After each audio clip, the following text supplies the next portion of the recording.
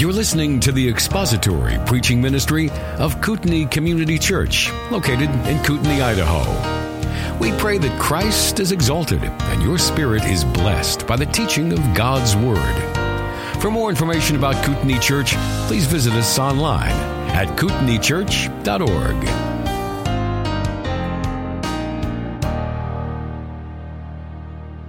Well, again, we're in chapter 6, verses 11 through 16 this morning. And last time, which was 2 weeks ago, we saw in verses 2 through 10 that Paul, once again, and it's the third time he's done this in this letter, addresses the issue of false teachers in the Ephesian fellowship. And he opens the letter in chapter 1 by just really urging Timothy to deal with what's going on in the city of Ephesus, to charge certain persons not to teach any different doctrine, nor to devote themselves to myths and endless genealogies. And then again, we saw him deal with it in verses 1 through 5 of chapter 4, and he really gives us an understanding of the underlying forces involved in false teachers. By devoting themselves to deceitful spirits and teachings of demons, or some of your translations probably say the doctrines of demons, and it really is. It's not the doctrines or teachings about demons per se. It's the doctrines that originate in demons. In other words, demonic teachings, demonic doctrines. And we also saw that along with the exhortations for Timothy to confront the false teachers and to teach and preach the Word of God, Timothy must also watch his own life. This is a kind of a cyclical thing with Paul in this letter. He's got to take care of his own spiritual well-being. And so last time we saw how false teaching is like a potent communicable disease. And we use that metaphor of medicine or communicable diseases because Paul talks about teaching sound or healthy doctrine. It's like a virus that false teachers spread all around. And we saw that the disease then has a result in the people who do it. They become puffed up, swollen with conceit and pride, he says. And also how that false teaching manifests itself in the people who listen to it. It generates envy, dissension, slander, evil suspicions, and constant friction. And we even mentioned from Galatians chapter 5, one of what is called a vice list, the works of the flesh, Paul said. He talks about what that looks like. And of course, in that passage, it's compared with the fruits of the Spirit, a virtue list, okay? So we also saw that the ever-present issue is that these people who teach false doctrine seem to think that being involved in Christianity or the things of God will be a means of gain from verse 5. And Paul really then develops that more. So that's a real issue in the people of Ephesus and obviously in our generation as well. People using Christianity or using religion to try to make a lot of money. And we saw last time that Paul warns Timothy about that very feature of the false teachers. And the result of the false teaching and their unchecked propagation of their false doctrines was spiritual death. Those who desire to be rich fall into temptation, into a snare, into many senseless and harmful desires that plunge people into ruin and destruction. And then in verse 10, why, Paul? Why does that happen? For, or because, the love of money, and here again, this very commonly misquoted verse, it's not the money that is the root of all evil, it's the love of money that is the root of all evil, or all kinds of evils. It is through this craving that some have wandered away from the faith and pierced themselves with many pangs. Again, people departing from the faith. We've seen this too several times throughout our study in 1 Timothy. False teachers, apostates, departing from the faith. And so this is Paul's pattern to exhort Timothy to deal with false teachers and their false teachings, but also to deal with his own personal spiritual life. And that's exactly what he does in this section that we're going to look at this morning. He shifts gears from the false teachers in verse 11 and says, "But as for you, O man of God, flee these things." This is a pretty easy passage to outline because of the 5 commands that Paul gives in this passage to Timothy. 5 imperative verbs that we're going to see. And so it's really pretty simple just to transfer that outline right to your notes here. And so Roman numerals 1 through 5, we're just going to carry these command verbs right over into our outline and create what's called an applicational outline, or maybe a hortatory outline, and rather than one that's more exegetical. The exegesis is there. It's really been done by Paul, and now he's making application to Timothy, and of course, by extension, application to us. Pretty easy to outline. 5 command force verbs. We're going to walk right through them in our passage this morning. The first one, we must flee. We must flee. In light of these false teachers spreading their false doctrines, spreading their false teaching, and all of this, the destructive results of that, we must flee. The word means to escape danger, to find safety by fleeing. And it might seem a little bit strange, since we're going to be talking about fighting the good fight or engaging in spiritual warfare, that right out of the starting blocks, the first thing Paul says is, run. You know, that's not something a commanding officer would usually prep his soldiers with, you know. You got to run the first thing you do. But this is spiritual warfare, and so that's important for us to remember. There are times where we need to run or flee.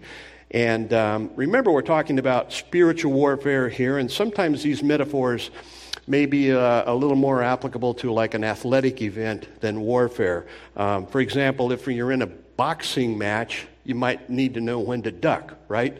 Especially if you're boxing with somebody, you know, who's a really good fighter. Or maybe you're sitting behind him in an airplane harassing him. Did you see that this week? Mike Tyson was being pestered by some guy, and he was real proud of himself that Mike had hit him. Well, he was still conscious and smiling. So I don't think Mike really hit him. But you got to know when to duck. A professional or any kind of a football running back, they make their living by running away from people, right?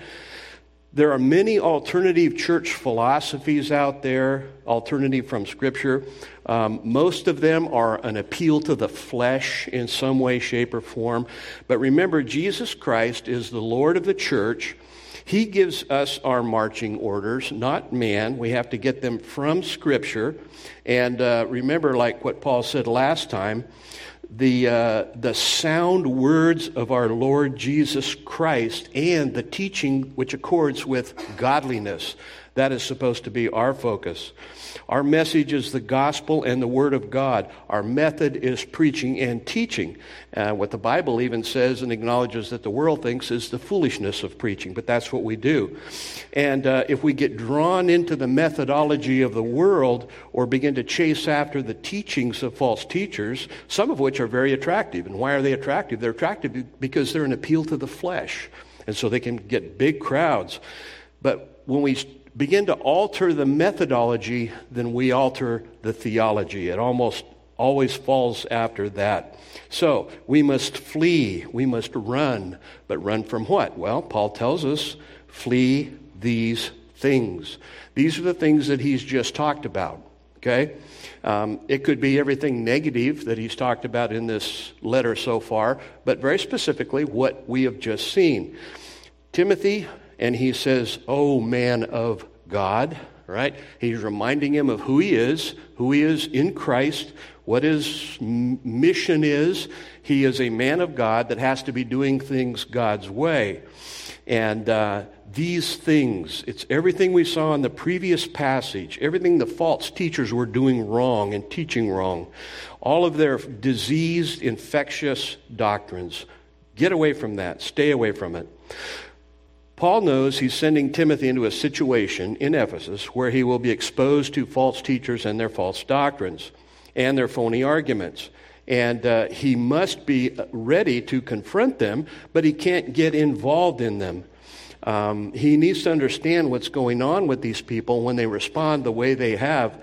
The response of the carnal mind to Scripture is what Timothy is going to be dealing with here. And this is exactly what Paul is talking about here. He's talking about, even clear back in chapter 1, different doctrine. He says in verse 4 of chapter 1, these people are devoted to myths and endless genealogies, which promote speculations, okay? In verse 6, vain discussions, empty discussions. In chapter 4, verse 7, have nothing to do with irreverent, silly myths. Rather, train yourself for godliness. And then in chapter 6, we're going to see that in a couple of weeks. Avoid the irreverent babble and contradictions of what is falsely called knowledge. These are the things he is supposed to get away from and stay away from. And you notice some similarities here with the false teachings. Well, the same thing is going on now. Well, where does that come from? A very insightful comment by a commentator named Linsky. He's a very, very well-known grammarian, Greek grammarian. He says this: when it meets the truth, the corrupted mind sees and seeks only objections. When it meets what differs from this truth, it sees and seeks reasons for accepting this difference. That is an excellent statement. He has a lot of insight into the argumentation against Scripture. You've probably experienced this if you've ever talked to a cultist. They don't argue from the text of Scripture per se. They argue arguments that are described by what we just saw here in 1 Timothy. Irreverent babbling. They get all tangled up in all kinds of things that aren't legitimate arguments. When it meets the truth, the corrupted mind sees and seeks only objections, right?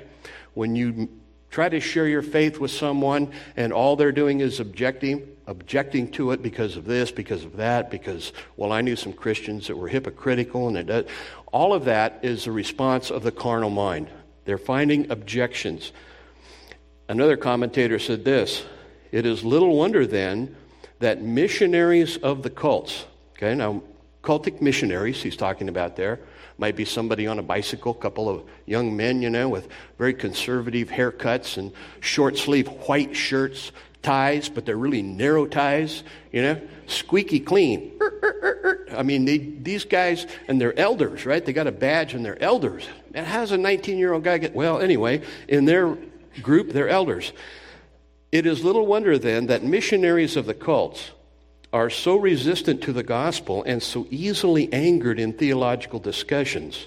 Corrupt minds and argumentative dispositions go hand in hand with opposition to the gospel. Okay? You've probably experienced that. When somebody gets angry because you're sharing the gospel of Jesus Christ, more often than not, that is the response of the carnal mind. It's offensive to them. Why? Because every other system other than biblical Christianity is a works righteousness system. And if you start talking about the grace of God, it offends the carnal mind, which has to see itself as a part of the system. Okay? That's really what it boils down to. God has his people out there that do deal with these false teachers and their heresies, but he also equips and strengthens them to deal with the false teachers.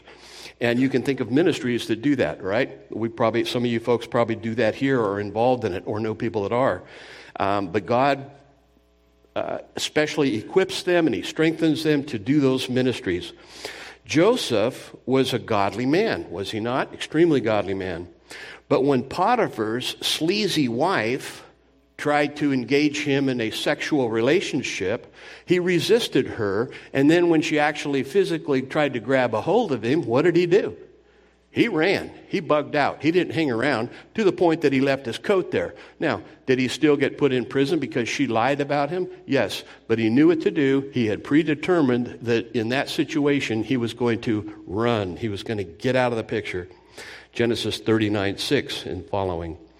So, application for us could be if you're way over involved in studying some aberration, maybe it'd be better for you to spend more time studying the Word of God to build a foundation of truth by which you can compare with these things. But it's not just that. In our generation, you don't have to go looking for this type of thing. It'll come to you. It'll come through your computer into your house or even on a handheld device, right? Know when to shut it off, know when to turn it off, know when to run, know when to flee. We must flee or run from these things.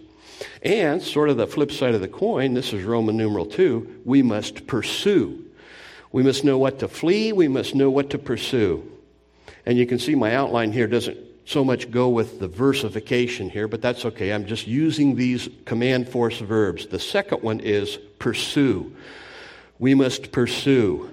He says to Timothy, pursue righteousness, godliness, faith, love, steadfastness, and gentleness.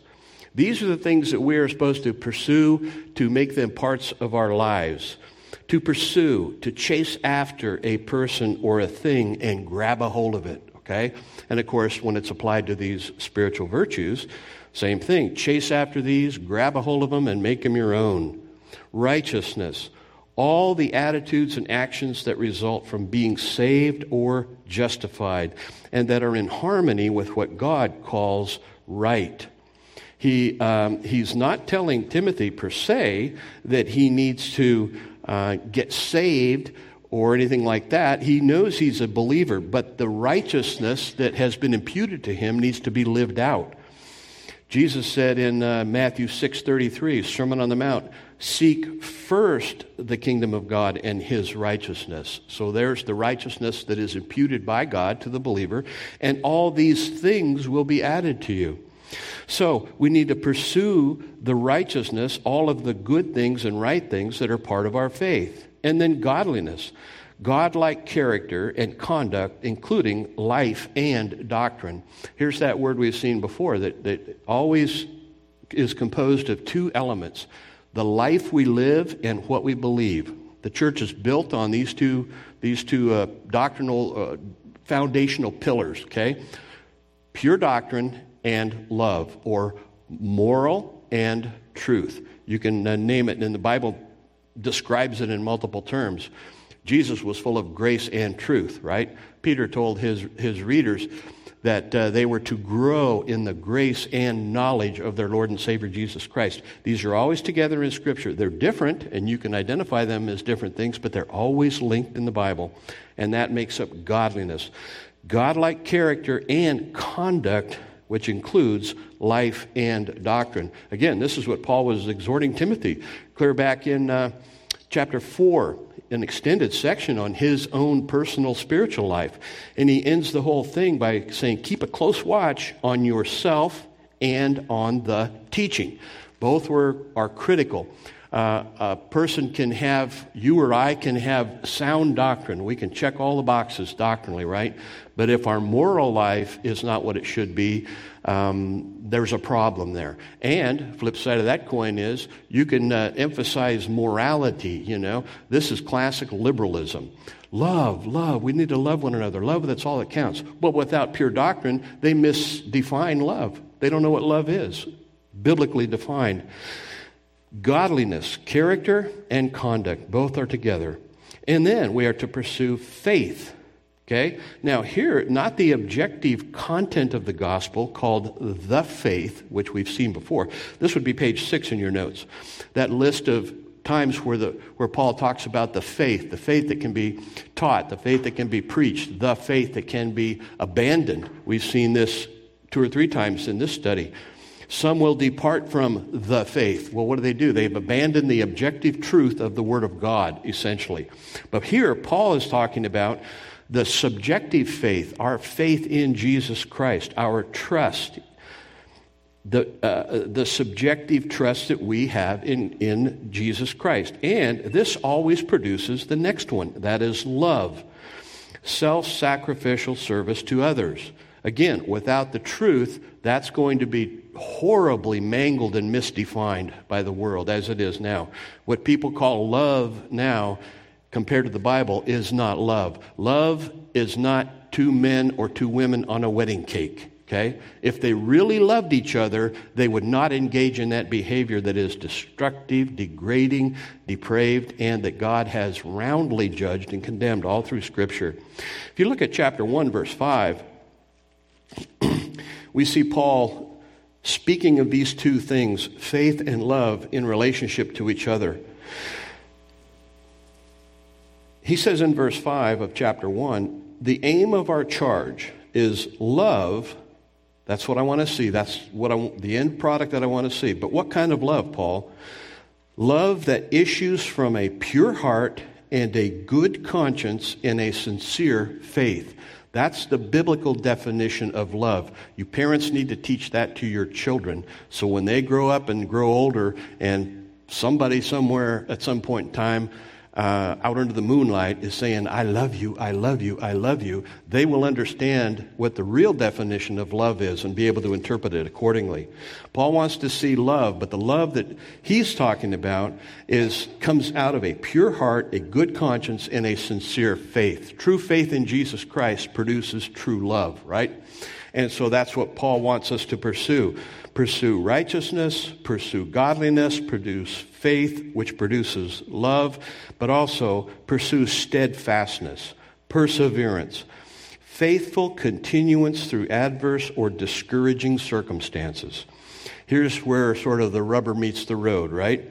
The characteristics of a man or woman who is unswerved from his deliberate purpose and his loyalty to faith and piety by even the greatest trials and sufferings. This is what the Reformers called perseverance. True believers will persevere, and they don't do it in their own strength. They do it in the power of the Holy Spirit through the Word of God, okay? We need to pursue that steadfastness. This same group of people, the Ephesian Christians, received a letter from the Apostle Paul, which in Ephesians chapter 4, Paul says this, talking about the people that he gave to the church. He says, he gave the apostles, the prophets, the evangelists, the shepherds and teachers to equip the saints for the work of ministry, for the building up of the body of Christ, until we all attain to the unity of the faith and the knowledge of the Son of God, to mature manhood, to the measure of the stature of the fullness of Christ, so that we may no longer be children tossed to and fro by the waves and carried about by every wind of doctrine, by human cunning, by craftiness in deceitful schemes. If you don't pursue these things, righteousness, godliness, faith, love, steadfastness, then you're like a leaf in the wind, the Bible says. You know, any doctrinal wind that blows down, and they come all the time, you know, doctrinal fads. You just get blown along by them. You pick up on the next thing and the next one, and you abandon that one, and you go after the next one. That's not steadfastness. Pursue steadfastness, the perseverance that God works through His Spirit and His Word. And then you say, okay, I'm pursuing righteousness, godliness, faith, love, steadfastness. I'm ready to go to battle. Okay, you're ready to pick up the baseball bat or the pitchfork or torches or staves and ready to go to war. Hang on just a minute, Rambo. We got one more. Gentleness. Okay, gentleness. All of these things need to be looked at through gentleness, tender kindness towards others. Once again, we need to do God's work God's way, and we need to carry out spiritual warfare God's way as well. These are the things we must pursue. So, we must flee certain things, we must pursue certain things, and then we must fight. This is verse 12. Fight the good fight of the faith. Fight the good fight of the faith. And again, this is probably as much of an athletic metaphor as it is a warfare one. The word is agonizomai. You can hear our word agony in there, or struggle. And this is exactly the same meaning that Paul is using. Spiritual warfare is an agonizing struggle to flee from certain things. Flee or deal with our three great enemies: the world, the flesh, and the devil. And this, of course, you recognize from Ephesians chapter 2. We need to flee from these things, and it's an agonizing struggle.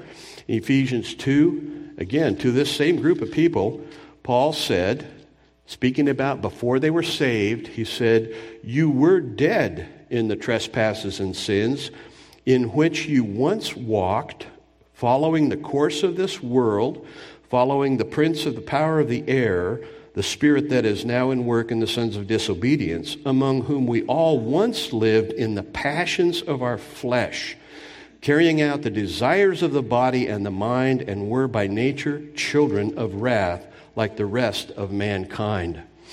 This is what we fight against. This is our enemy. We've seen this, we've talked about this a little bit in the past. The world system, the world value system, the flesh, of course, that unredeemed aspect of our nature that we still struggle with, and, of course, the devil, Satan. Satan rules the world system, and he also hates people because they're created in the image of God. Okay? Very simple theological principle for what you see on the news all the time. Satan hates people. He hates people because they're created in the image of God. It's that simple. He hates young people. He hates children because they're created in the image of God. He hates babies for the same reason. He hates unborn babies because they are created in the image of God. Very simple explanation. But we must fight against these things. And Paul wants Timothy to know it's a good fight. This is a good fight. Fight the good fight of the faith. Paul uses this word good 21 times in this letter. 5 times he uses it as an adverb, modifying a verb, and it's often translated well, do something well. And 16 times modifying a noun, good, like right here. Fight the good fight of the faith. It's used to describe something that is good, not just internally or in its nature, but manifestly good. In other words, it appears good. It's in its appearance and in its function, it's good, it's beautiful. It's a good fight. So when applied to the spiritual struggle we are involved in, it means that what is good is not just how we fight or agonize, but the struggle is by its very nature a manifestly, obviously good struggle. It's a noble cause we are involved in because it's God's cause and it's God's struggle. And it's a fight of the faith. And here, Paul uses the article with the word faith, so we're back again talking about the objective truth that we argue from, argue about, and argue with, right? It's a noble struggle, and it is involved in it's a pursuit of the faith and a defense of the faith and a proclamation of our faith. Again, page 6 in your notes has a list of all the ways that is used. It's the content of the gospel. And in its more comprehensive sense, of course, it's the entire Word of God, often used by Paul. And this is what he wants Timothy to fight for here. So we are to agonize, we are to fight, we are to struggle, but it's a good fight. It's God's program, and it's a fight of the faith.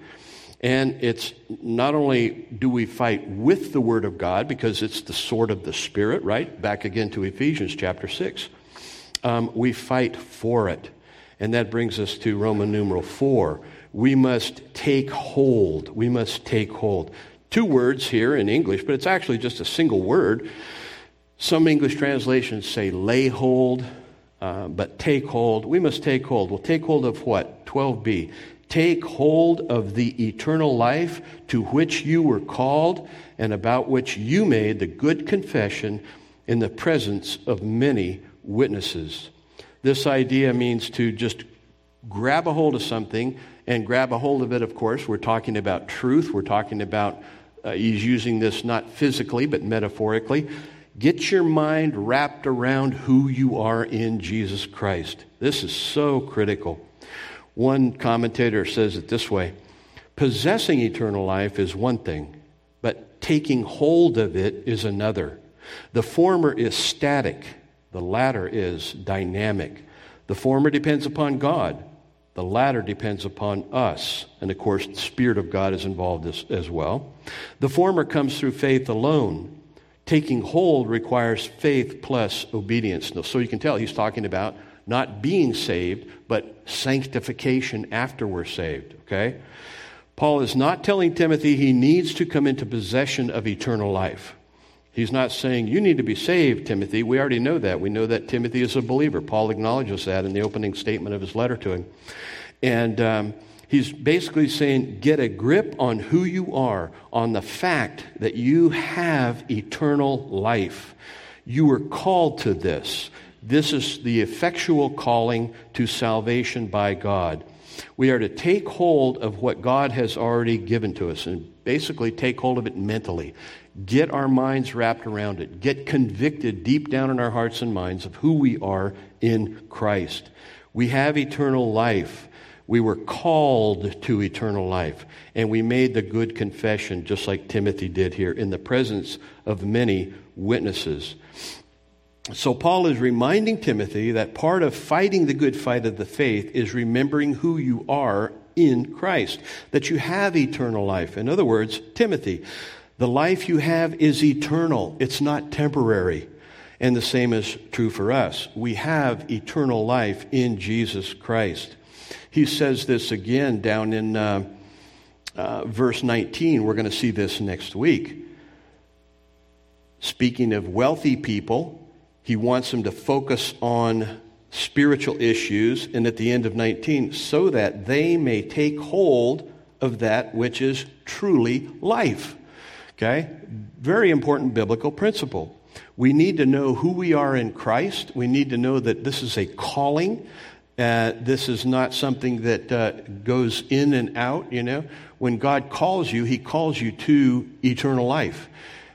You can think of many verses, I'm sure, like Romans 8, that famous golden chain of salvation. Whom He foreknew, these He also. And it mentions called, and then it goes right straight down through to glorification, okay? If He foreknew you, you're going to be glorified. If He foreknew you, you're going to be called and respond to that call, because it's not a calling that can be denied. It is the effectual calling of God to salvation. In other words, to the presence of Christ and the glory of Christ. You need to take hold of that, Timothy, because you're going to be doing spiritual warfare, and you need to know who you are in Christ. Very, very important. This word here, to take, occurs 19 times in the New Testament. Very interestingly, it's always in the middle voice. Middle voice tends to be reflexive. In other words, the subject is somehow, in some way, the recipient or the participant of the action. Basically saying, Timothy, take hold for yourself these great truths of who you are in Christ. You have eternal life. You've been called to it by God, and that's an effectual calling. And you made the good confession. So, there's Roman numeral 4. We must take hold of these things if we're going to do God's work God's way and fight spiritual battles the way God wants us to fight them. And then, number 5, Roman numeral 5, we must keep the commandment. We must flee certain things. We must pursue certain things. We must fight the good fight. We must take hold of certain things mentally, experientially, but we also must keep the commandment. Paul says this, and it's once again, he puts it in the form of a command, a charge. I charge you in the presence of God, who gives life to all things, and of Christ Jesus, who in His testimony before Pontius Pilate made the good confession. And here's the command, to keep the commandment unstained and free from reproach until the appearing of our Lord Jesus Christ, which He will display at the proper time. We must keep the commandments. Paul uses this little phrase, I charge, or I charge you, 5 times in 1 Timothy. Chapter 1, verse 3, chapter 4, verse 11, chapter 5, verse 7, 6:13, and again in 17. Charge these people. I charge you. What's the commandment he's talking about? Well, the whole body of moral precepts of Christianity. Everything that's commanded in Scripture. We could say, well, is he just talking about what he wants him to do here in Ephesus as part of his ministry? Well, of course. That has to be there. But it's also everything that we are commanded to do in Scripture. In Matthew 28:19, the very familiar, we commonly call it the Great Commission, right? The end of Matthew's gospel there. The resurrected Christ says, all authority in heaven and on earth has been given to me.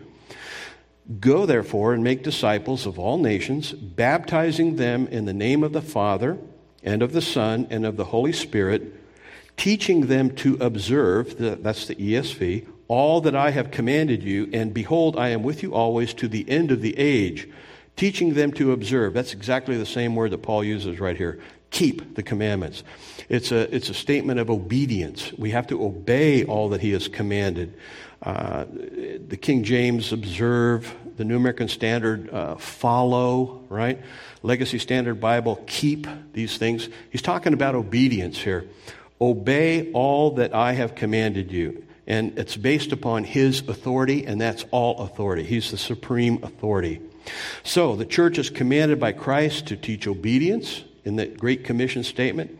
And this is what we are supposed to do. And how do we do it? How do we keep the commandment? Well, we need to keep it unstained. This is what he says here is part of, again, a reference to his life, right? The commandments, and you keep them unstained by living a pure life. In 1 Peter 1:19, Peter refers to Jesus as a lamb unblemished and spotless. Unblemished and spotless. And of course, in 1 Peter's really big on teaching these Christians who are undergoing persecution to live godly lives. And you can read through 1 Peter and see the emphasis on living holy and godly lives, even when you're being unjustly persecuted. That's how we keep the commandment unstained or without blemish. James 1:27 says, keep yourselves unstained from the world. So easy to get involved, even just mentally, in what we see happening out in the world, right? I mean, it's disgusting, it's discouraging. I mean, I grew up near Disneyland in Southern California. I remember when they built it. In Orange County, they had to tear out orange orchards to make Disneyland. And I used to come home from kindergarten and watch the Mickey Mouse Club every day when I was a little kid. And it, it was just something many of us just grew up with. But boy, has it ever changed, right? I mean, Goofy is not exactly what it used to mean. It's sad and it's disgusting, but it's the way of the world, okay? We can't be naive and think that, these things aren't going to be impacted. Of course, Satan wants to pervert everything that's good, everything that's innocent.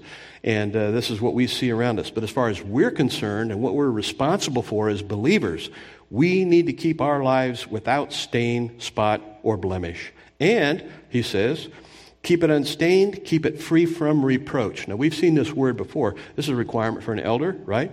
This word means to not lay hold of, it's literally what it means. Don't let it grab a hold of you. It doesn't mean without reproach, but don't let there be a legitimate criticism of your behavior.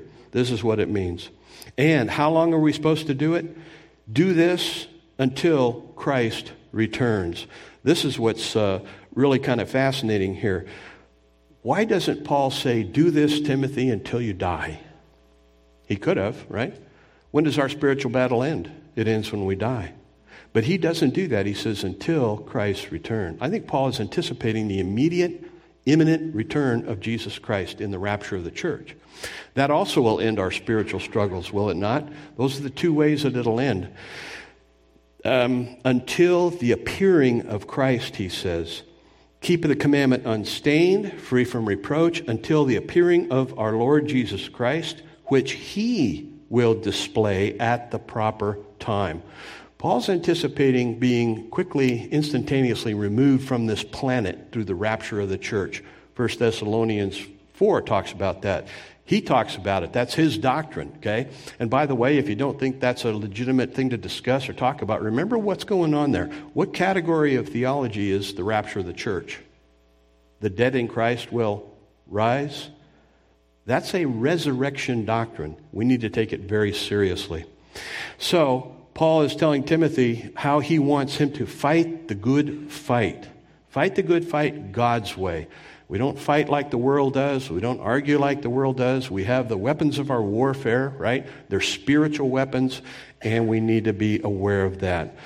So, 5 commands. We just transfer them right over and try to apply them to our lives to the best of our ability in the guidance of the Holy Spirit. Flee, pursue, fight, take hold, keep And so I thought this would be a good place to just stop and see if you have any thoughts or questions from what we've seen.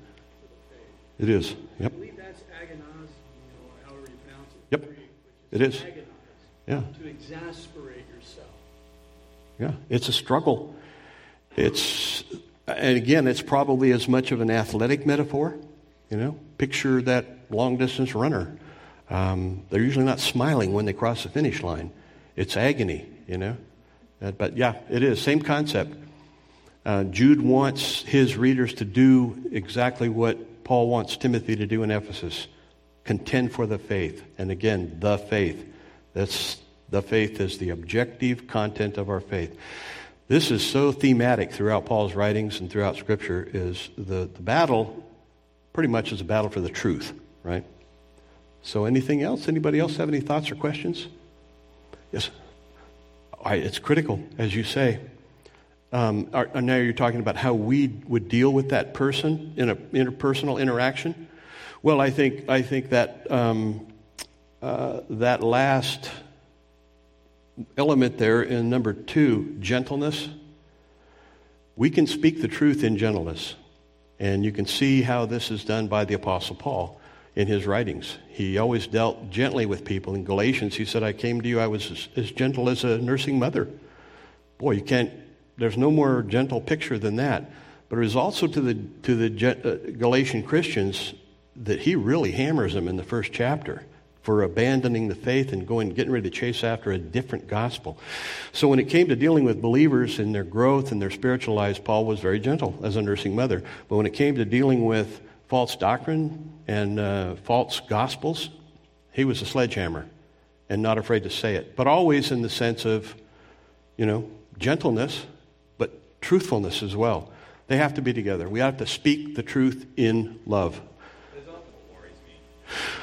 Well, I think, and I have heard those people, probably not that one specifically, but once again, a little tell.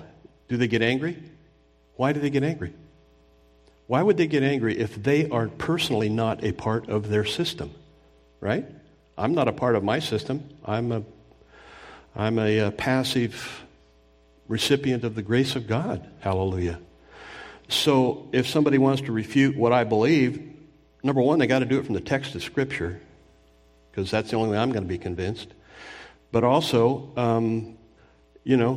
they can argue for their position all they want to. And I don't think it should discourage us, because if our arguments are coming from the Word of God and we're comfortable with that, we should be confident in that and not let that discourage us. That person is responsible before the Lord. And I think if we just simply understand the Bible the best that we can, and then try to, if it comes down to an interpersonal interaction, just state our case, but state it biblically. And that way, without being personal, it's not personal, that way their argument is with the Word of God and not with me personally. I always like to say, it's not personal. It's kind of like, think of it like a SEAL team sniper. Not personal. Might be devastating, but it's not personal, right? They're equal opportunity devastators. So, of course, I'm joking. But if our argument is from the Scriptures, then they may want to make it personal. And that was the whole point, I think, of this quote. Why do people get so upset personally about it, angry? Well, probably because they are an integral part of their system. And so the argument from grace is what? It devastates their carnal thoughts, because grace and flesh are mutually exclusive. It's an offense to the carnal mind. It's as simple as that, I think. I'm not sure if that answers your question, but... Yeah, this is kind of a vague question, but yeah, it does answer it. Sure, yeah. Anything else? Anybody else? How you said that, Jeff, but... Might not be the best metaphor I could have chose, but kind of how my mind works. It hit home with me. Could have been Vito Corleone, build business, But I think, right, and you go back to Romans 8, and you look at that passage, whom he foreknew. That's an active verb. It's not foreknowledge. The Arminians will oftentimes, it's a little sleight of hand. Well, sure, God has foreknowledge, and you need to stop. Whoa, that's not what it says. God foreknew. It's something he did. And it ends with glorification. And nowhere in that chain does anybody drop out. Everybody who he foreknew gets glorified. That's inarguable, unless you want to twist the Scripture or make foreknowledge something God has, which he does have. He has all knowledge. He has perfect knowledge. He's omniscient. But that's not what Paul says. That is an active verb. It's something God did. Kind of like Sermon on the Mount. Jesus said, I never knew you. Well, it was not saying he didn't know about them. He never actively knew them. So in the kingdom of heaven, there'd be trouble. And the only solution I have is, like my own salvation that I had nothing to do with, I'm totally dependent on the Spirit of God to convict that person of the truth. Right. And my job is simply to proclaim the truth the best of my ability and trust the Spirit to take that and do what he did with me and those who have come to know him. Conviction, confession, repentance, and salvation. And that's the work of the Spirit of God. We can't take on to ourselves. That's what Arminians do. They take onto themselves all these different ways to manipulate people's emotions, and if we just do this or we just do that. Well, God's method is to take the Word of God and faithfully teach it and preach it and trusting him with the results. So, but yeah, it is a concern, and that's a good sign if we're concerned about people's salvation, right? Okay. Anything else? Anybody else have any thoughts or comments? Okay, real quickly here in the few minutes we have left, I have simply just added from 15b through 16, we must remember who our God is, okay? Part of doing spiritual warfare is knowing who our commander is and who our Savior is. And we won't take a lot of time here, but Paul says, and this is once again another doxology. It's almost as if the minute he begins to contemplate the return of Christ, he just launches into this statement of praise to God. And he says at the end of 15 there, he who is the blessed and only sovereign, the King of kings and Lord of lords, who alone has immortality, who dwells in unapproachable light, whom no one has ever seen or can see, to him be honor and eternal dominion. Amen. We must remember who our God is. He's the author and sustainer of life, back from verse 13. What does Paul do? He goes right back to creation. Creation is the foundational doctrinal truth for everything else in the Bible. All theology is built on the doctrine of creation. You give up creation, you give up basically the rest of the Bible. That's what it comes down to. And he goes right straight back to it. He created all things. He's the one who John says in his gospel account, in chapter 1, verse 3, all things came into being through him, and apart from him nothing came into being that has come into being. Colossians 1:16, the Apostle Paul, same apostle, said this, for in him all things were created, both in the heavens and on earth, visible and invisible, whether thrones or dominions or rulers or authorities. All things have been created through him and for him. Jesus Christ is the creator, and he is the one who is our commander in this spiritual battle. He's the sustainer of life. He sustains our life. And he's coming back, verses 14 and 15. We mentioned that. And then Paul says he is the blessed and only sovereign. There aren't two, there aren't three, there aren't multiple sovereigns out there. He is the only one, the only sovereign one. And here is that kind of a well-known little phrase, King of kings and Lord of lords, right? Remember that in Ephesus, it was not only the center of the false worship of this goddess Artemis, they had the big temple of Artemis, and they even had a trade going on. Probably even possibly what Paul's talking about there, people who think godliness is a means of gain. Go back and read the account in Acts, right? Paul got in big trouble because he was wrecking the trade, of the silversmiths there at the time. But he says he is the king of the reigning ones, and I just simply made a very literal translation of the participle there. King of the reigning ones, Lord of the ruling ones.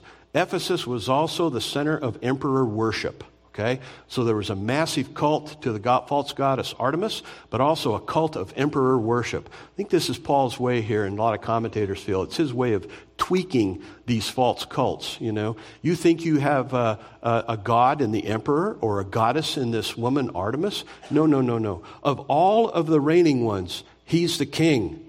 And of all the ruling ones, he's the Lord over them. And he's also the only one with immortality, okay? Basically, it's a word that says no death, He's not the one who is a dead God, a dead person that we worship. We worship the true and living God, the one who's alive right now. And just reminds me of that great verse in Hebrews 7:25. He ever lives to make intercession for the saints. He ever lives. He's alive right now making intercession for you if you're a believer in Jesus Christ. And because of all of that, He's the only one with immortality. He is the one whom no one has seen or can see, right? He's revealed in the person and work of Jesus Christ. And because of that, He's the one who is worthy, the only one worthy of eternal honor and dominion. So Paul ends this section with a statement of praise, a statement of the glory of God, and why He is the only one who is worthy of our honor and our worship. And he ends it all by saying, Amen. Thank you for listening to the latest podcast from Kootenai Church. If you'd like to learn more about Kootenai Church or to donate to our church ministry, you can do so online by visiting kootenaichurch.org. We hope you enjoyed this podcast and pray you'll join us again next time. Once again, thank you for listening.